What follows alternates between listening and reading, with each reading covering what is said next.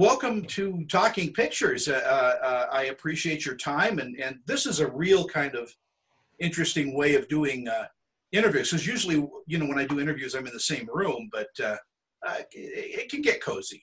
Yes, absolutely. No, thank you very much. Thank you. Well, I want to get right into it because Streetlight Harmonies is one of those documentaries that you can't stop talking about because every page of this documentary is a memory.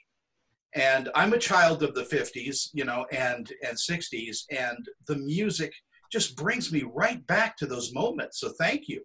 Oh, absolutely. No, thank you. And that was really the idea, I think, was to have to bring that music to life. It's such great music, and it's so uplifting. It definitely reminds you of a different time and a different era, and that was one of our goals, was just to bring that music to life. And you highlight such great groups. I mean, the Crystals, and which, He Kissed Me is like an iconic song. I mean, it's used in a lot of movies. What was it like for you to meet some of these heroes of doo-wop? Oh, it was fantastic. It was, we initially had a pretty tough time running people down. We had a really hard time finding particularly some of the older ones. They don't use social media, they don't have email, and most of them aren't performing or touring anymore. So we had a tough time finding them. And then once we found them, we found that, and I've got to give all my credit to our producer, Teresa Page. She was just like a hound dog trying to find all of these, because we wanted to get as many as we could. We wanted to just see how many of these artists we could squeeze into the film. And she ran them all down. And once we found them and got in touch with them, they were all a little bit skeptical.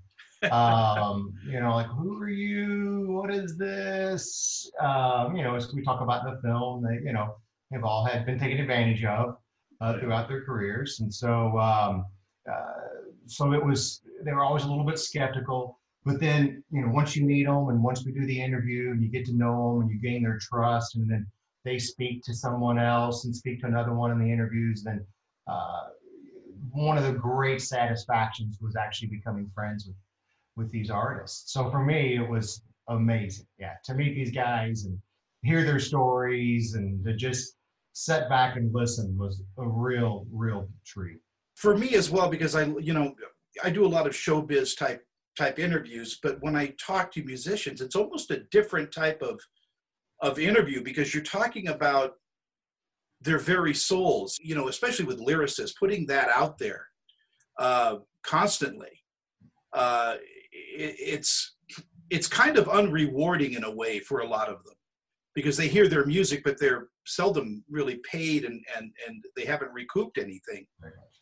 Very, very much. And I think there's something about, musicians. I think, music is just one of those things where, it goes straight to the heart. It doesn't, it just skips the brain, and it goes straight to the heart.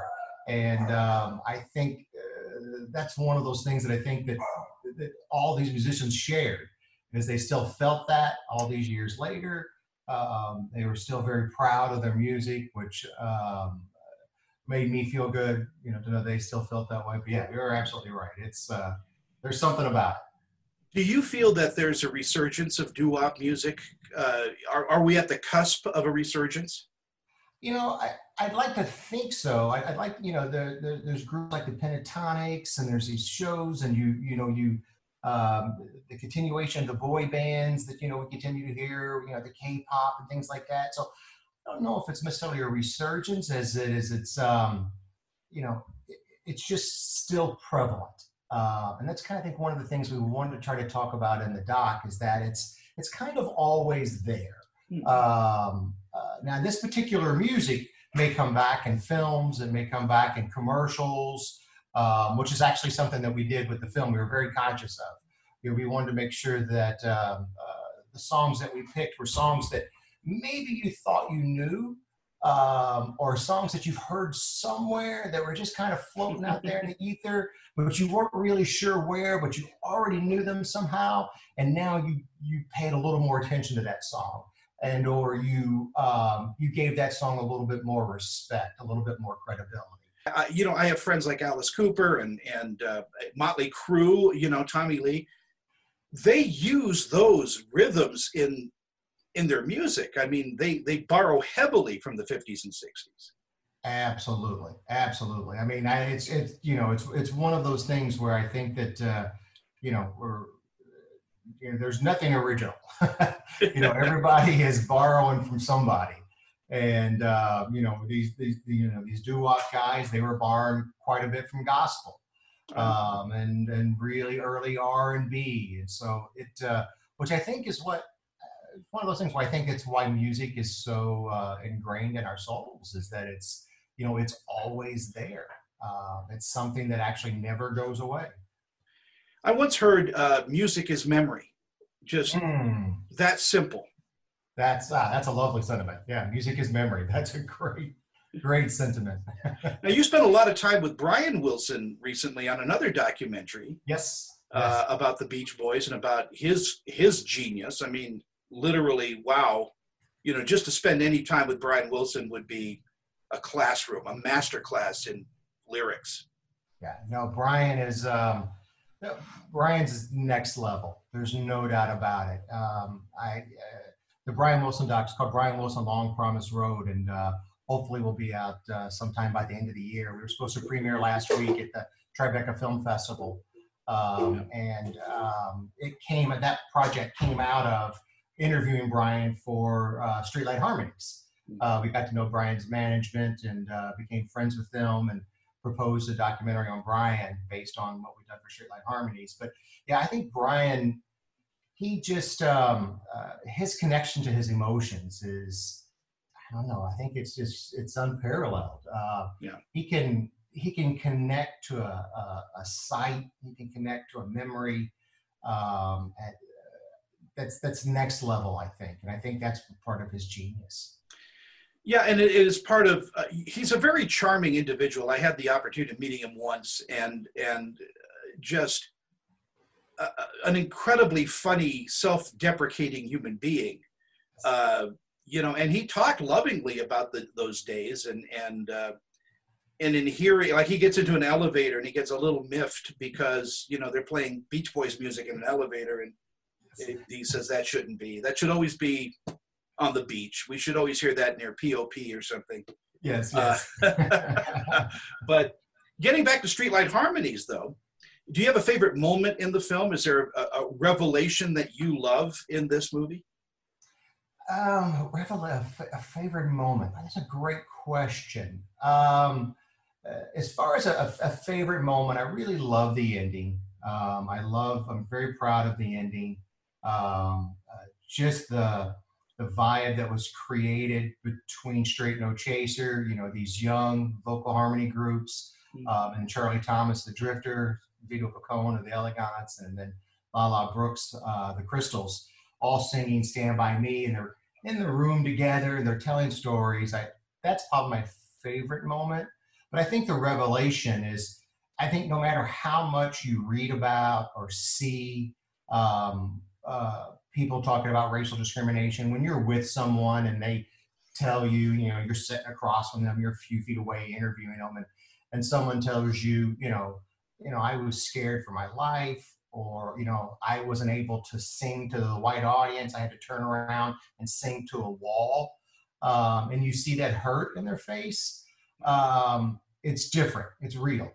It's just much more real than if you were watching it on the news or if you were reading about it in a book. And so I think that was one of the bigger revelations for me. On a note like that, I think all revolution, you get it in music first. You hear the anarchy, you hear the change in music, and then musicians come together and they sing together, black, white, whatever, and things begin to change. 100%, 100%. It is the harbinger for all change. It always has been. I think it always will be. It's art. It's poetry, but it comes from a very raw source, and it's particularly with popular music. I think it's so much more accessible. And I think it's always going to be the harbinger of change. Who are your favorite groups when you were growing up? I grew up, in a time I was very fortunate where we didn't have Disney radio, we didn't have, iPods and all that. So you were forced to listen to your parents' music, and that's how I came to love this music. And I loved growing up as a teenager. I loved American Graffiti and Stand By Me. Those films that had, American Hot Wax. Yes, absolutely. They just would feature these songs, and so I loved the Drifters growing up as a kid. I loved the Crystals, the Supremes. But my favorite doo-wop song is the song that opens the film, which is "Come Go With Me" by the Del Vikings. Again, iconic. I one time had the privilege of talking with the comedian Robert Klein, who's a street singer. Oh, is that right? He came up singing 4-part harmony in the streets of New York. And he said there was never a better musical education when you get your buddies together and sing under a streetlight. Exactly where that title comes from. Oh, fantastic. I didn't know that about Robert. That's fantastic. Yeah. Anyway, Brent, it's an honor and a pleasure to talk to you. I want to talk to you when the Brian Wilson is released, the documentary on Brian Wilson. Absolutely. That would be our pleasure. It'd be our pleasure. And thank you so much for having me on and for helping us with getting the word out about these amazing artists. Yeah, it's available on Amazon Prime. Make it a dance party. My gosh. I like that. That's it. Brent, thank you so much. Thank you, Tony. Appreciate it.